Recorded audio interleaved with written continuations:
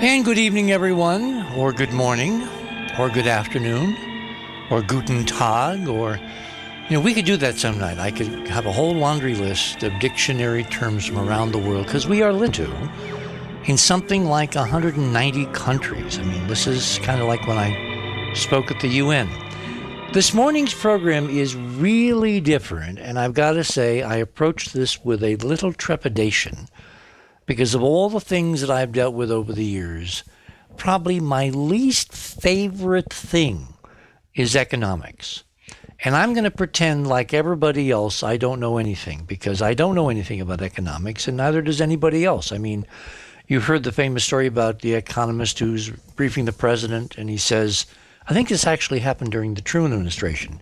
He said, Mr. President, on the one hand, and then he says, but on the other hand, and it's like you can never from economists get a firm answer because it's not caused.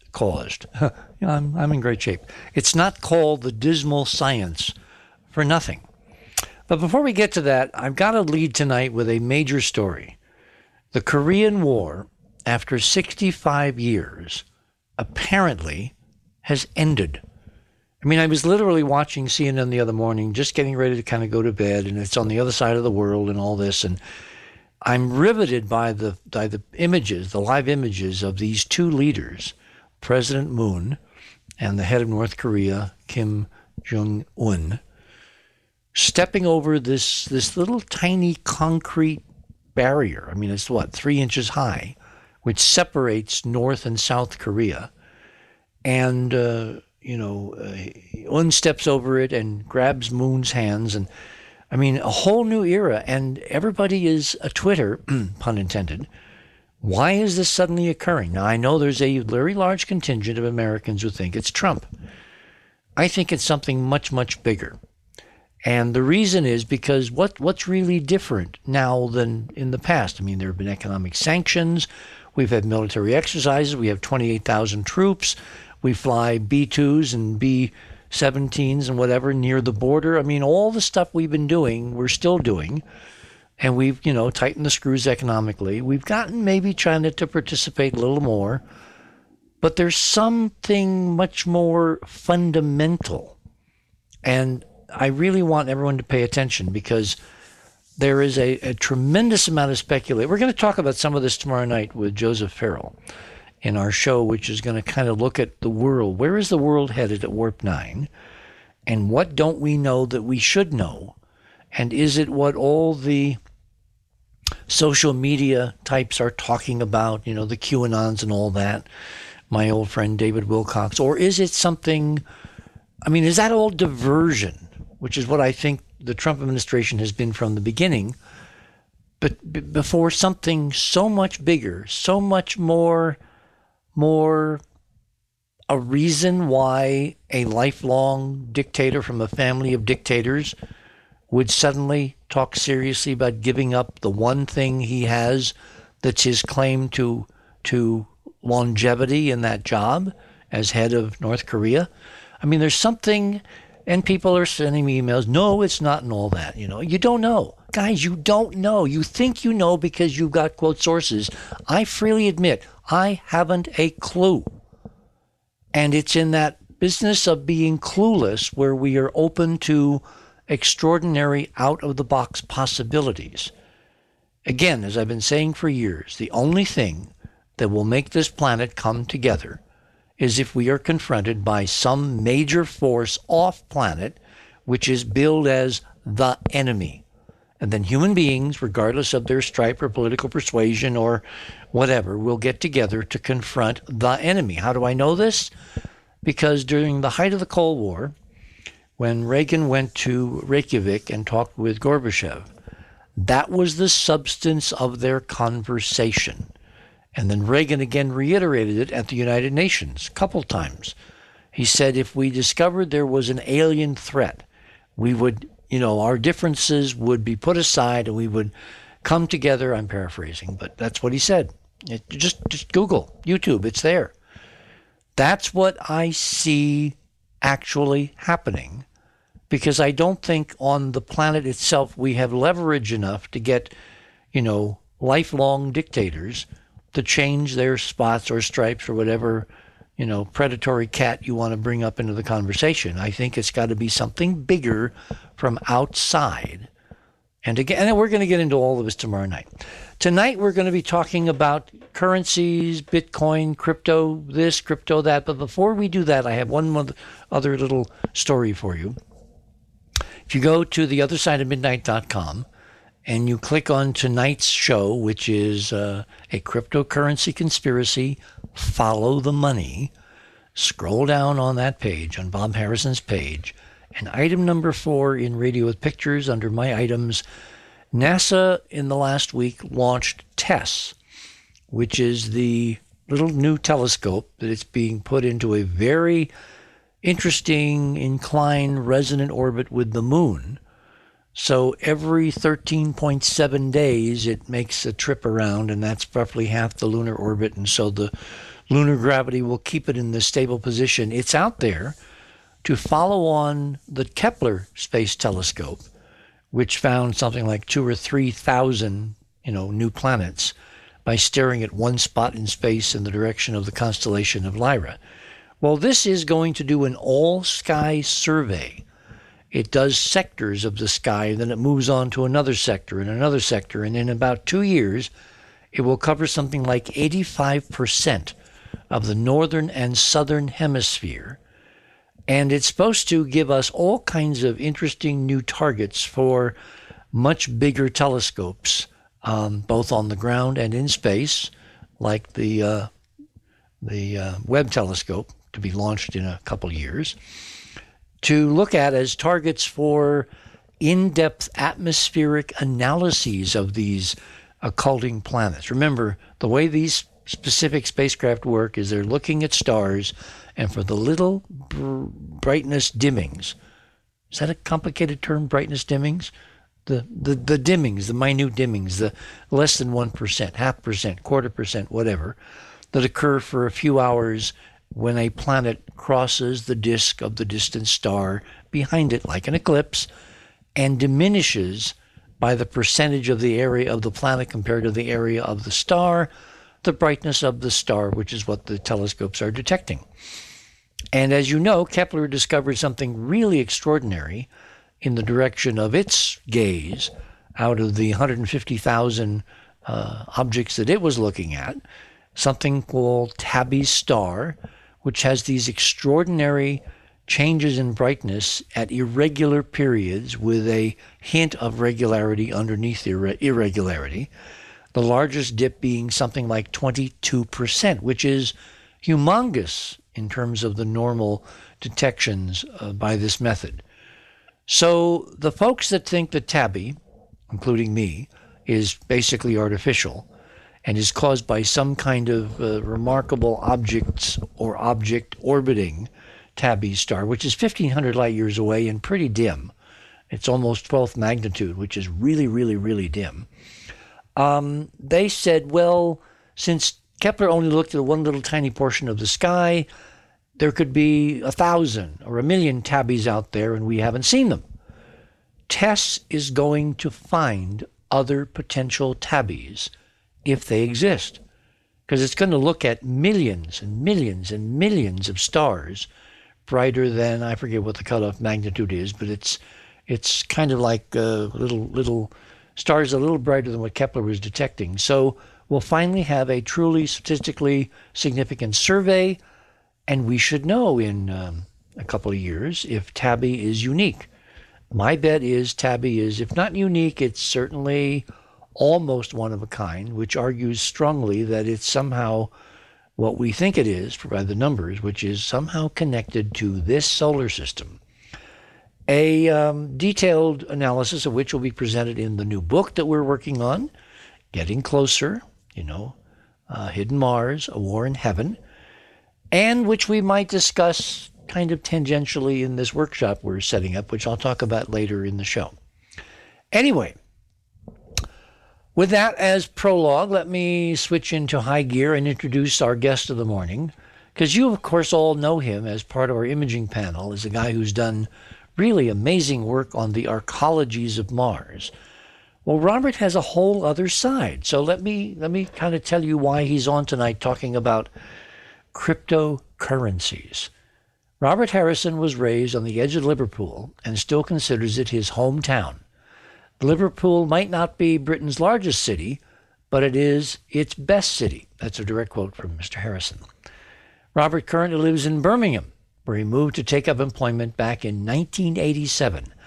And between 1987 and 2010, he worked as an economist for the Birmingham City Council. This mostly involved researching and analyzing the Birmingham economy in order to develop the best economic strategies for making the city prosper.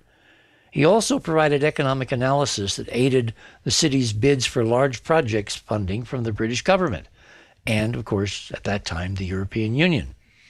Other work included local economic forecasting and devising methods for answering what-if scenarios to aid the city's decision-making. In 2010, Bob decided to retire early. Having long been a keen investor, we're going to get into this tonight, it was time for the investment portfolio to do what it was intended to do. And it did. For after achieving his dream of financial independence, Bob decided to retire from the rat race in 2010. And as a child of the space age, he became fascinated by space exploration in the present as well as in the past, and speculations about extraterrestrial life that came to him from an early age. These have now continued to interest him in terms of, for instance, Dr. Carl Sagan's early speculations about the possibility of the Elysium pyramids on Mars having had a long-term impact on his thinking. Well, I could go on, but you can read it all on the website. So without further ado, welcome in a new guise and with a new hat, at least for this morning, Mr. Robert Harrison. Good morning, Richard. Good morning.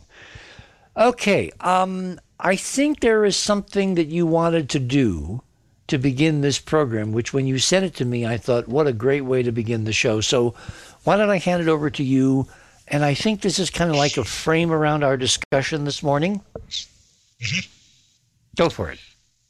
Well, one thing that struck me about Bitcoin is that it's actually part of a larger trend around what we'll call the geekocracy. Oh, what a great term. Not mine. If you think about it, what we'll call the Silicon Valley entrepreneurs or the geekocracy, it's been on, since the beginning of this century, it's been on a sort of search and destroy mission against all existing business models and to some extent all existing economic, social and political models of life too, and to replace them with alternatives of their own making, utilizing the new technologies, especially the internet. So if you think of things, you've got Amazon versus conventional retailing and the so-called big box companies.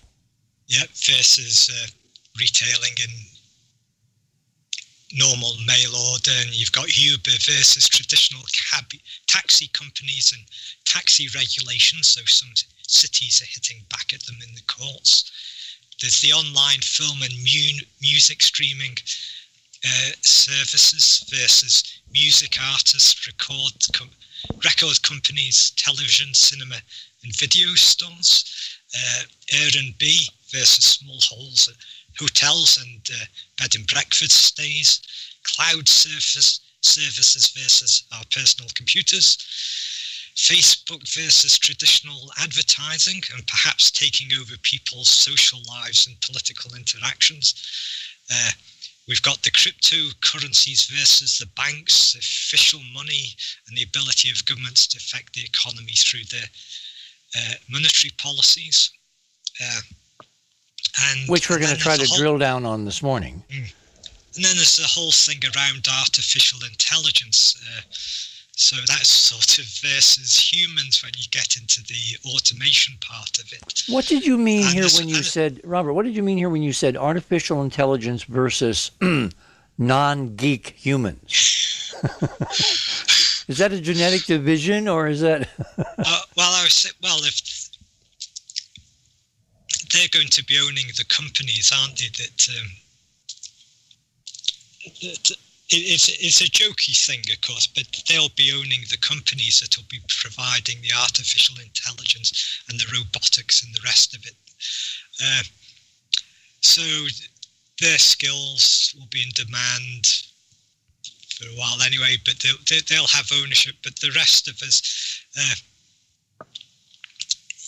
over time might find it rather disconcerting and economically discombobulating. So yeah, I'm kind of currently on a search to find the right economist. I put out some feelers in the last week for economists who want to come on the show and talk about AI and robotics and guaranteed national incomes and the idea that most people will not have to work 9-to-5 jobs, that you don't tax labor, you tax technology, which, of course, people don't work any harder now than they have for the last 10, 20,000 years. The only reason we have huge amounts of wealth is because of technology, the so-called amplification factor. So I've tried to find some mainstream economists to come on and talk about this, and it's really hard. Do you know anybody you might be able to shoot to me that would want to talk about this? No, there's basically the only sort of people who have looked into this. I think one of the large consultancy firms, I think McKinsey, is it, came up with a high number, or some international organisation has done so recently, I think, coming up with wildly different ideas about how many jobs might be replaced in the next 20 years. Of course, we don't know whether the free labour will be taken up by other types of occupations. But automation largely has had the effect, I think, in the 21st century of allowing lots of rather low-paid jobs to be created in some mostly ways, in the so-called service sectors, like McDonald's or Chicken Little or whatever. So that's hardly improving people's lot, whereas the sort of middle-skilled jobs have been the ones that have been getting automated. When I used to watch Star Trek, The Next Generation, which of course is supposed to be set in the 23rd century and all this stuff, I found it interesting that everything was automated except for the service jobs. When you would see shots of 10 Forward, there were still waiters. When you went to the barber shop, there was this big blue guy who had all these political opinions and he wanted to always tell Picard about how better to run the ship. He was cutting hair with a manual scissors. If that's the direction that these economic trends are forcing us, I mean, it's basically the worst jobs you can imagine, which is a service job where you wait on customers and receive no thanks and low wages, et cetera, et cetera. I mean, is that really our future economically? Yes, you're asking me to predict the future, something economists aren't very good at, or anybody else really. It could be. The thing about services jobs is part of what the customers like about it is the human interaction, which is why no robotic, I suppose, barbers in these science fiction films and series. But it is a big issue, isn't it? If artificial intelligence is good at figuring out things as us, or better, a whole load of scientific jobs, my type of job, just sort of disappear, really. Or be much smaller in numbers.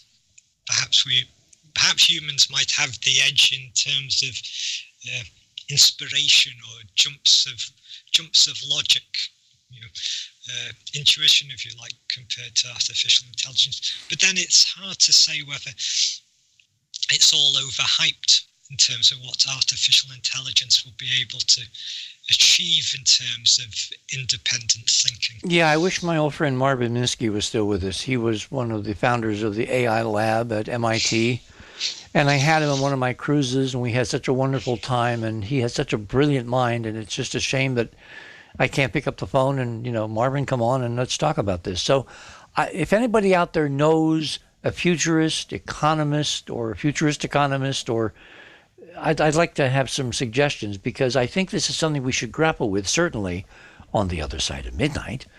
And I didn't mean to put you on the spot, Bob, but you did do forecasts for the city of Birmingham, and they had to have been based on something. Past relationships. That's the problem with forecasting. The other thing about forecasting, of course, is the models have to be stabilized. So they never tend to forecast recessions unless you put in pessimistic assumptions. Okay, so let's get to the subject of the morning. We got about 5 or 6 minutes to the bottom of the hour. What the hell are cryptocurrencies? A name that makes me kind of very, very suspicious. And how do they relate to real currencies and real money and real economies? Right, just. And can you be a little? Can you adjust your volume at all?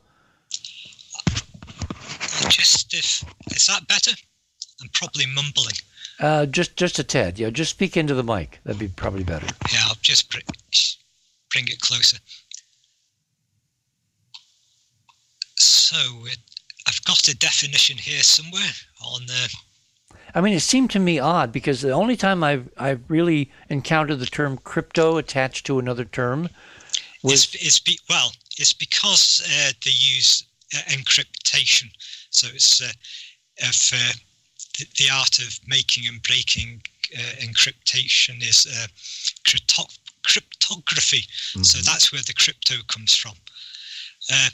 So the little definition of crypto coins I came up with, or stole from somewhere and then reworded, was that crypto coins are unofficial digital currencies in which encryption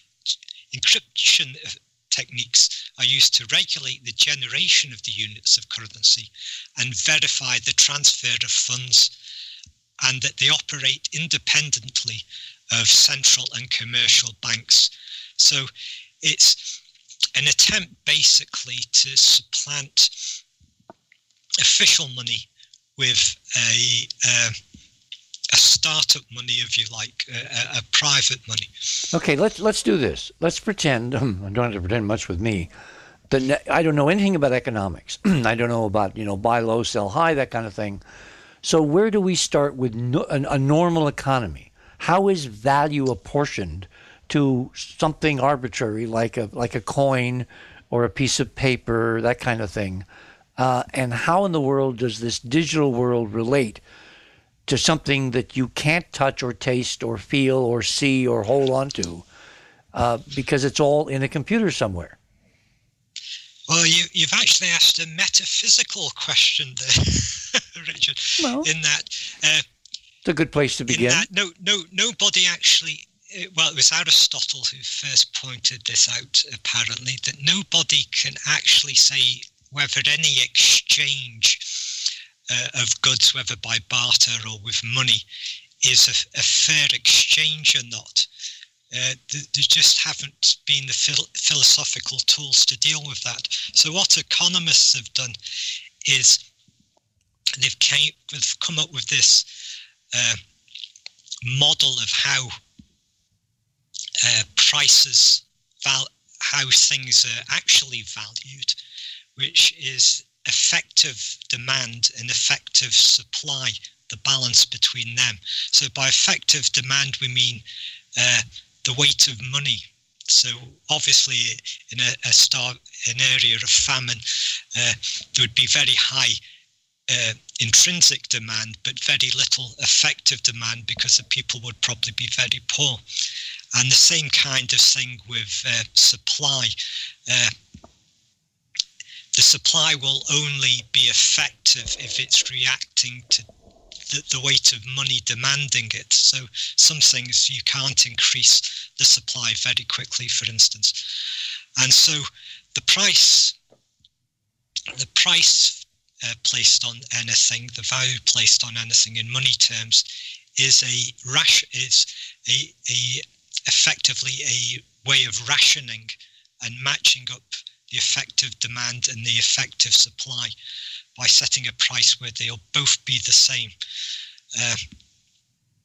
So that's how things are valued, and obviously sometimes the things that are the weight of demand for something might not be because it's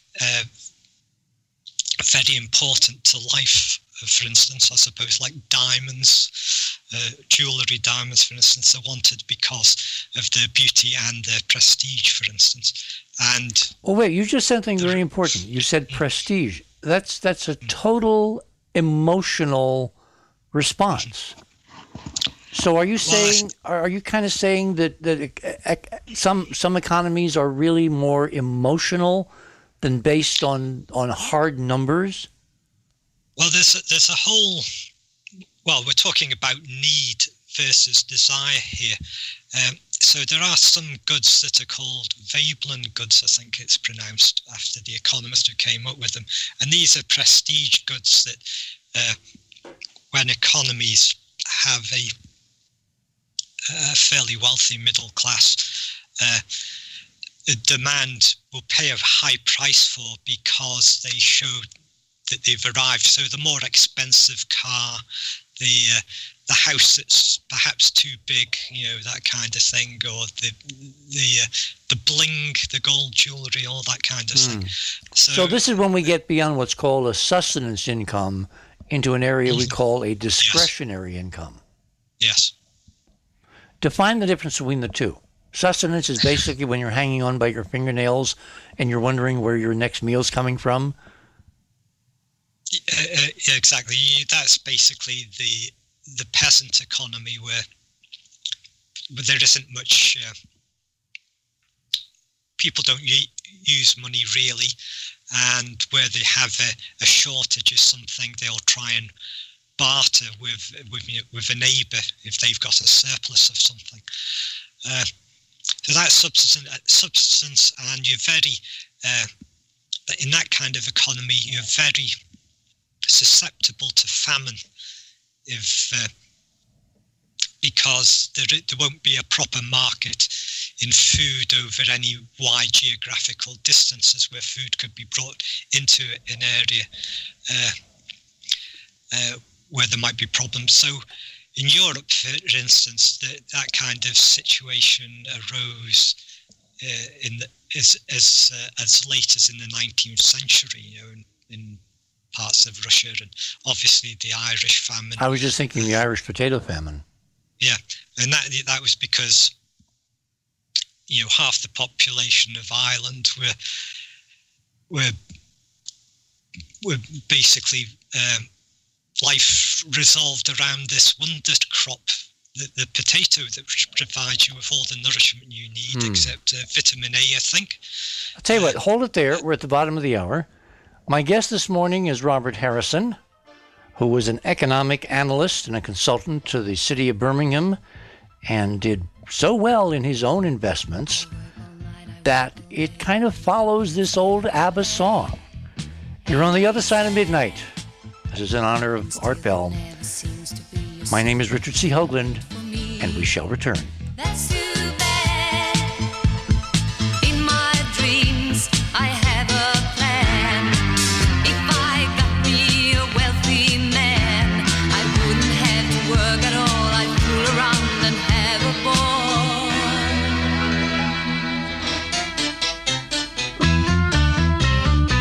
Money, money, money, must be funny in the rich man's world.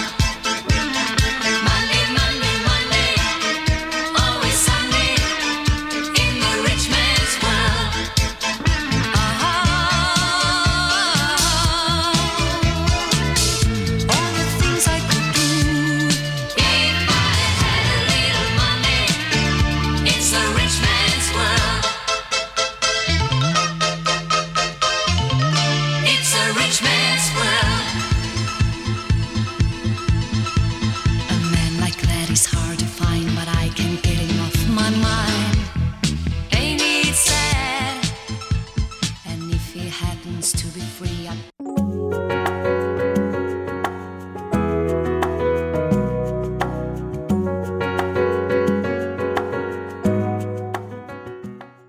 You're listening to the first hour of The Other Side of Midnight.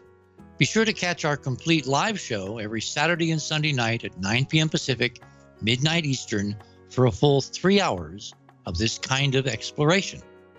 And be sure to visit theothersideofmidnight.com as you listen so you can follow our special Radio with Pictures guest page simultaneously that Cynthia, our hardworking producer, specifically prepares to illustrate the topics discussed each show.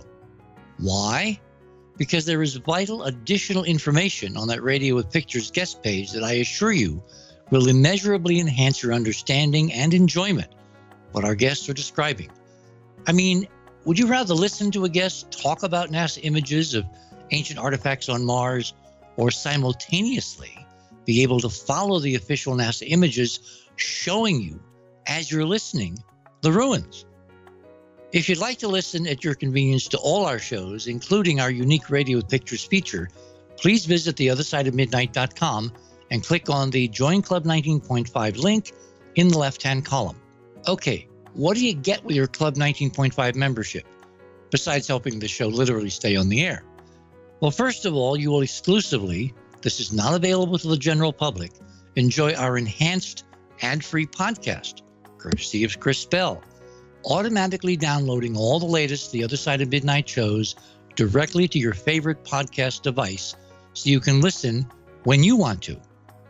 Further, as a full Club 19.5 member, you will gain exclusive access to our The Other Side of Midnight 24/7 chat server, what I can't help calling the Open Hailing Frequencies room, which is available only to members 24/7.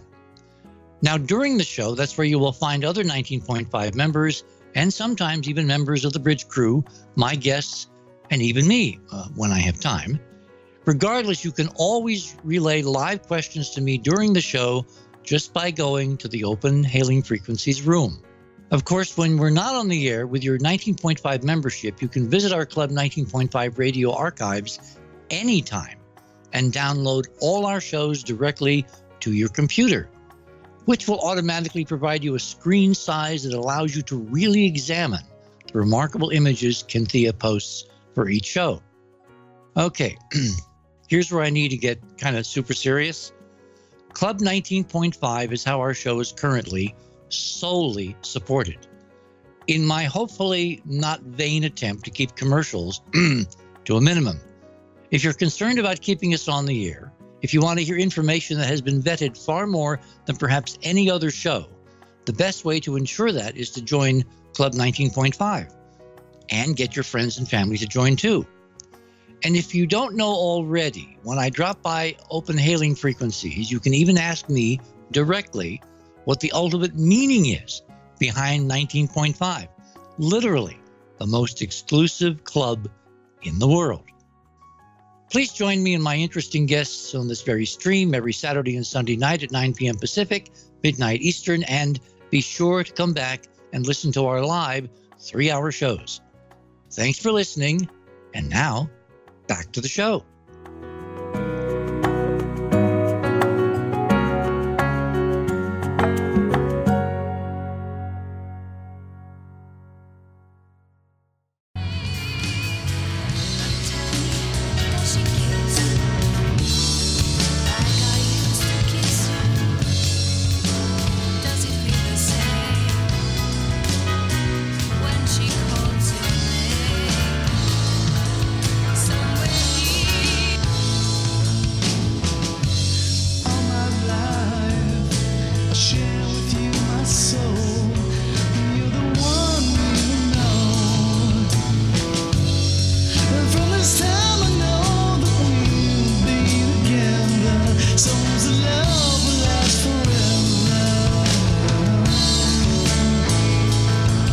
And welcome back to The Other Side of Midnight on this Saturday night on the 28th of April. Gosh, it's April already. My birthday kind of flew by almost a week ago. Well, 3 days ago. Anyway, my guest tonight is Robert Harrison, who, when he's not doing things with images on other planets, actually he's a kind of very grounded kind of guy. He's an economic consultant. He made a pile, was able to retire and live the life of luxury and ease on easy. I'm kind of exaggerating, Robert. Tell you what, let's jump right in here. Let's do a little more history before we get into cryptocurrencies, because I want to contrast traditional economics and traditional economic confidence with what's currently going on, which I think at some point we're going to compare to Tulis. Before we get there, let's go back to what is the earliest culture that you know of where people actually exchanged something, a piece of metal, a piece of script, whatever, for something of value? It's probably always been going on as long as, because the thing is with our species of humans, we've always tended to congregate in large groups and interact with other large groups when we meet, either to perhaps get violent or be friendly. So the fact that we have this gift giving, let's say, what's the word? Impulse. Going to use that, but inclination, more, predilection. Yes. I was thinking more. Yes, we'll go with that. Inclination. It's in the genes, basically. So the fact that we've got that means that we've probably been exchanging things since sheer dot, really. Either as mutual gift giving or as proper bartering. I've got this, you've got something I want, let's exchange. Money, probably only when civilization arrived, I think. Because so we're basically talking city-states in Sumer, that kind of thing, roughly, 6,000 years ago? Yes, but even then, in as late as, let's say, Aristotle's Athens, bartering was only slowly being edged aside by money transactions. And so Aristotle was able to make the observation that when you had a market was dominated by money transactions, people's incentivization was completely different with bartering.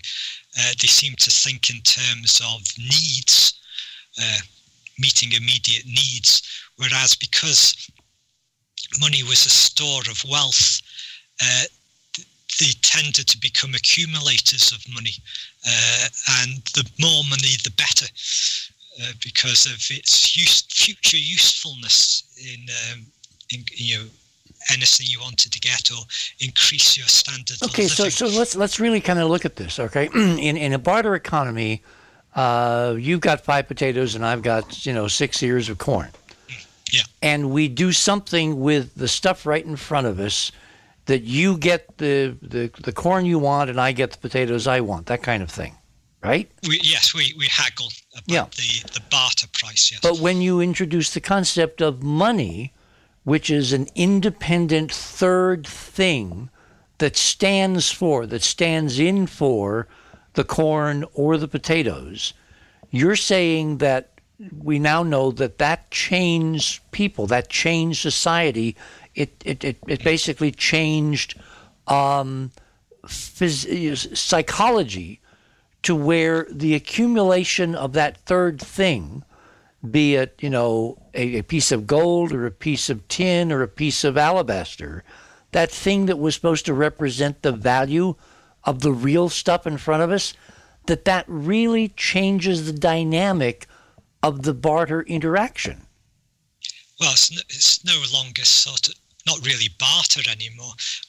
What started out to be barter is now something much more abstract, and people's managed to take into themselves the abstraction without thinking about it. And one of the other things that falls out of course, with money, because you're into numbers now, abstract numbers, is that suddenly you've got to think about whether you're making a profit or a loss on any transaction. And so economic transactions have to be more economically sophisticated on behalf of the buyers and sellers. They've got to start thinking about, can they drive down the price? Can they improve the product to differentiate from other people at the same price? So those sorts of things start to come into play, especially as the market gets bigger and the demand. You get specialization of labor, which is almost impossible without money. It certainly facilitates it. You get economies of scale because, say, somebody is just specializing entirely in making shoes or something like that. So it's much more. It just really oils economic. The transferring of goods and services between people. People are safely able to specialize because they know they'll earn the money to buy whatever they need to get. I'm just thinking, we think we know Sumer. We think we know the 6,000 years ago that this is when this concept of money was invented. But we know that human beings, and Homo sapiens sapiens go back 100,000, 200,000 years now. Why, Robert, did it take so long for the abstraction of a third thing to stand in for the goods in front of people? Why did it take so long for that concept to kind of take root? It seems because it's so liberating. I mean, you can't really carry around a whole lot of potatoes or corn. There's a limit to even beasts of burden. There's a limit. Well, one reason, of course, is for a lot of our history, we were hunter-gatherers. So we were really trying to provide for ourselves. People had to have lots of multiple skills. Probably groups were too small for too much specialization. There might have been specialization between men and women, perhaps, in terms of, let's say, hunting and, let's say, making clothes from the animal skins. So I think it's just having a lot of people in one place with authority. I think authority is important here, who can, some kind of authority, village elder, city elders, or a king or something like that, that can say, I'm going to guarantee that this abstract thing, this piece of minted gold will be honored as money. When did the idea of banking come in? Because we're going to talk about banking later in the show.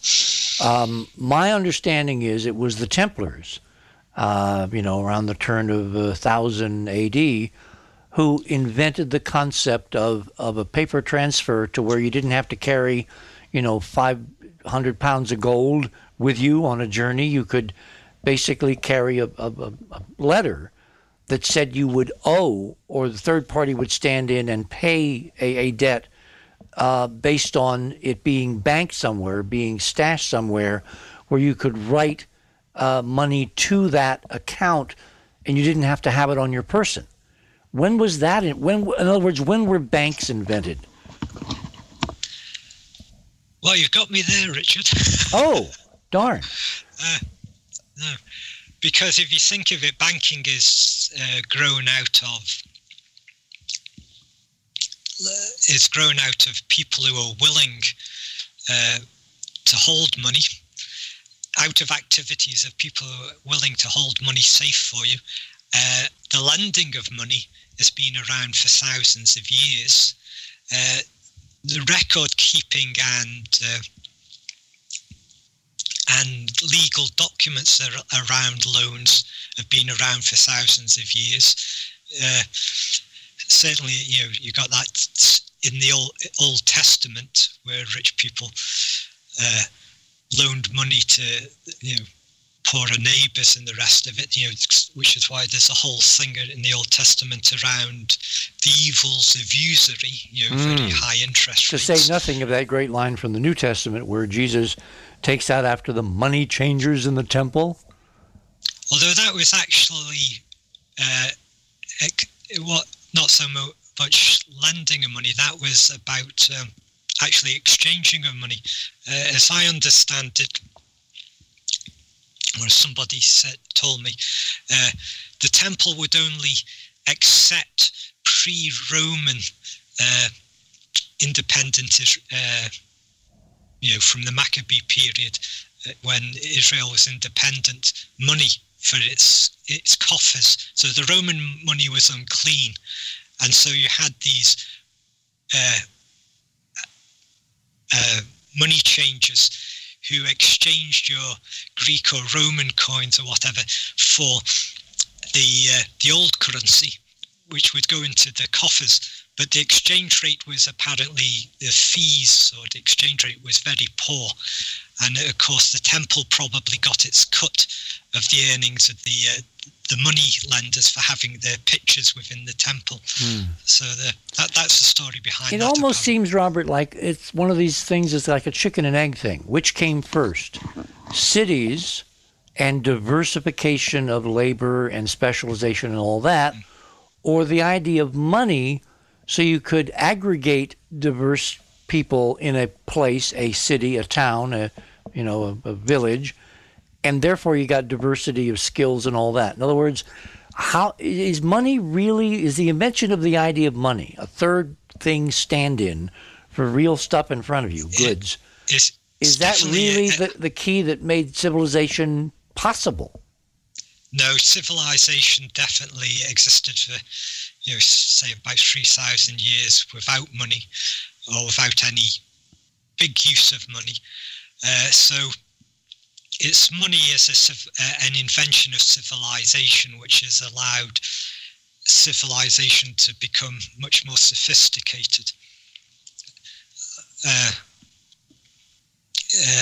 Because I don't think you would, if you think of science and technology, I don't think many people could make a living bartering their original scientific research. No, not at all. Although Da Vinci does come to mind. But that's much later in history, much later. Okay, what I wanted to do was just kind of lay a foundation for what we think of as normal economics. And I don't know whether we've done a decent job of that before we get into this very ethereal concept of cryptocurrencies and numbers in a computer and chasing blockchains. I mean, we're going to have to define all of this stuff. So where do you want to jump in? Who was the first guy who came up with the idea of a cryptocurrency, which I guess would be this thing called Bitcoin? Well, actually, I don't know the name, but there were people since the beginning of this century. People were trying to develop the idea of an independent electronic money, digital money, but there were certain. Now, when you say the beginning of the century, you mean the 20th, 21st divisor? 21st century. Okay, since so 2001. Okay.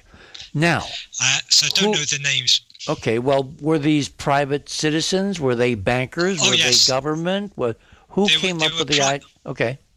They were private citizens, people who were very accomplished in programming and sort of doing the positive kind of hacks, if you like, of I see a name Satoshi popping up here. Is he Japanese? Right. Right. So Bitcoin itself, I'll just get to that slide to remind myself. Have to excuse me. Satoshi Nakamoto. Yes.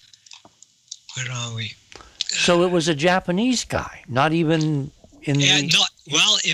We think it's generally thought that it's a pseudonym, and it might have been a group of people. Sorry about this, Richard. No problem. We have time. We have 3 hours. We can always vamp. So anyway, so basically, in just before the financial crisis, I'm going from memory here. Are we talking the one in 87 or the one in 2000? Oh, we're talking about 2008. In August 2008. Where are we? Here we are. No. Sorry about this. No problem. It's just among friends. Well, basically, in August 2008, the first inkling of anything happening is that a bitcoin.org website was registered. And then a little time later, at around the time of the financial crash, which is October 2008. Well, now that's an interesting series of events. So that the Bitcoin concept preceded the fall off the cliff a couple months later, almost like whoever created Bitcoin knew something bad was coming? Who knows? It was... yes, here we are. So basically, 18th of August 2008, the internet domain bitcoin.org is registered. And then on the 31st of October, so this is just after Lehman Brothers went down and the Western banking system went down, somebody under the name of Satoshi Nakamoto publishes a paper on the cryptography mailing list website, which obviously is an enthusiast group of cryptographers, and this describes how a peer-to-peer electronic payment system that could be set up that overcame the deficiencies encountered in the previous attempts, and that was especially around the problem of stopping your crypto coins being deliberately or accidentally cloned. So you would have two coins with the same registration number, so to speak, like serial numbers on bank. So okay, we need to get really granular on this, because again, I am totally unexpert in any of this, and I want to know why in a world of digital virtual reality does anybody in their right mind think they can create a digital medium of exchange that will have any permanent value when one of the main problems we have today is Russian hacking of the U.S. elections, that kind of thing, and poking into power plants and trying to turn on and off nuclear, regulatory stuff in power plants. I mean, to me, the most unstable currency idea imaginable would be a digital currency. Or am I wrong? Well, in a sense, most of our money exists as in digital ledgers, and so can be hacked and stolen. But supposedly, in the myth, there is a huge amount of something called gold stored in a place for the U.S. called Fort Knox, which we know is a myth because there couldn't be enough gold to cover, 1/10 of the U.S. Economic transitions. But at least there was a time when money was tied to a real thing, gold. Now, both in the era of what they call fiat currency, which is, paper, and in the whole cryptocurrency realm, which is nothing except digital bits, we've completely divorced from the idea that a thing stands in for another thing. Well, remember with gold, in the days of the gold standard, America had a kind of a gold standard up to about 72. Yeah, is that till Nixon permanently took us off, right? Yeah, you've got to remember, not every note in the dollar was backed by gold even then. It's just that you could exchange dollars for gold, and the governments of the world tried to fix the price of gold. So FDR set the price of gold at $35 to the ounce, and they tried to maintain that price all the way to Nixon gave up on the idea, because in other markets, you're occasionally getting gold, people selling gold to each other at much higher than $35 an ounce, and so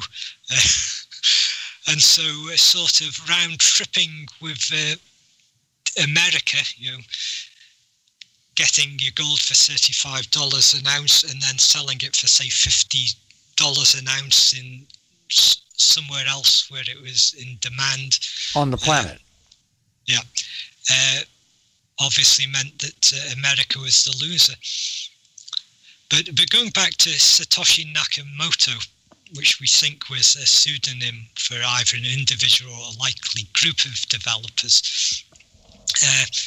nobody's been able to identify exactly who it was. But immediately after the crash, when this paper was published, at the start of 2009, Nakamoto starts mining the first million, i.e. minting basically, the first million bitcoins, withdraws from Bitcoin mining after that. And then the first tranche or block of bitcoins is named the Genesis block. And then Nakamoto also completely withdraws from any involvement in the further development of Bitcoin and its administration. Now, embedded into the coding of the Genesis block was the text. It was a headline from the Times. So it was the Times, 3rd of January 2009, Chancellor on brink of a second bailout of the banks. So we think, or people generally assume, that the development of Bitcoin was due to hostility to the banking system, the current situation of money being created through, let's say, expanded or contracted through the amount of loans given out by the banks and the repayments of loans to the banks. So sort of as a rebellion against the official money system, basically. Yeah, I want to drill down into all. I want to drill down into all this when we have time, because we're at the top of the hour now. Yeah. This is one of my favorite groups, Supertramp. My guest this morning, Robert Harrison. We're trying to unravel the whole Bitcoin thing, the cryptocurrency thing. What is cryptocurrency mining? If we're looking at digital data bits in computers and streaming across the internet, how the heck can you mine that which is not real, that's only a figment of ones and zeros in a bit stream? We're going to get into all of this with my guest.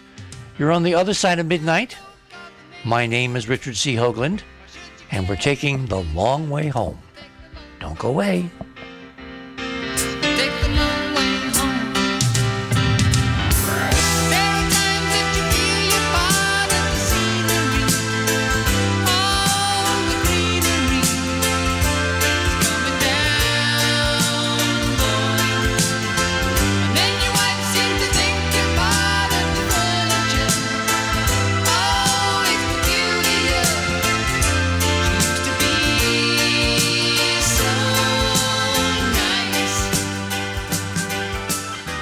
I want to talk to you in the audience around the planet tonight.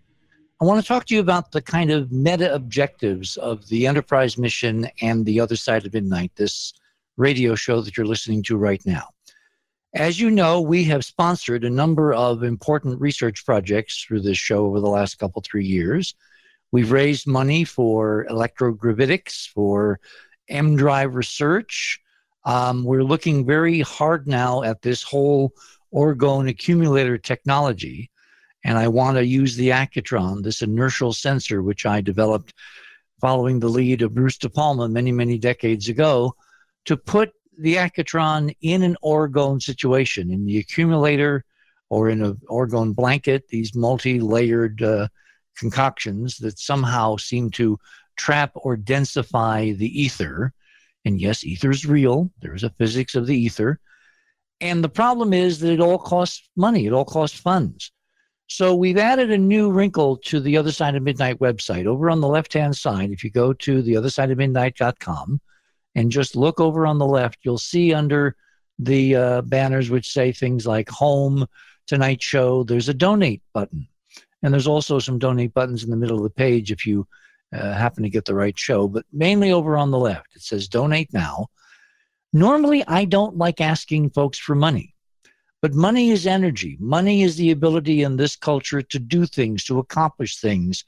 And as Father Tiso said a moment ago, there is a huge need and necessity for a game changer.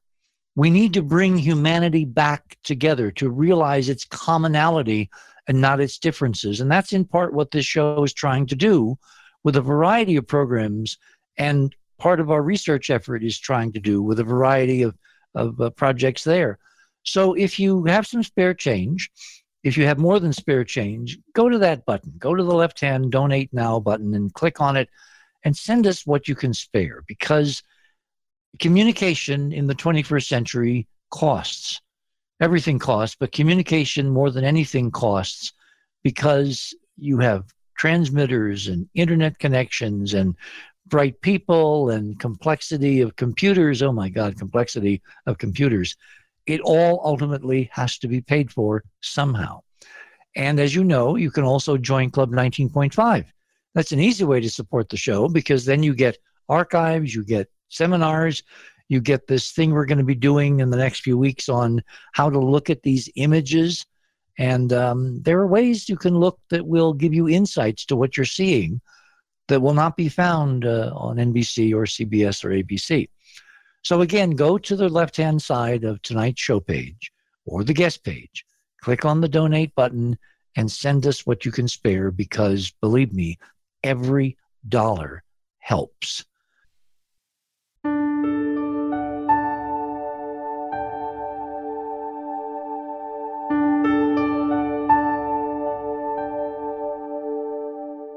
Thanks for listening to this exciting first hour. Now, the second and third hour of the show is available to Club 19.5 members only.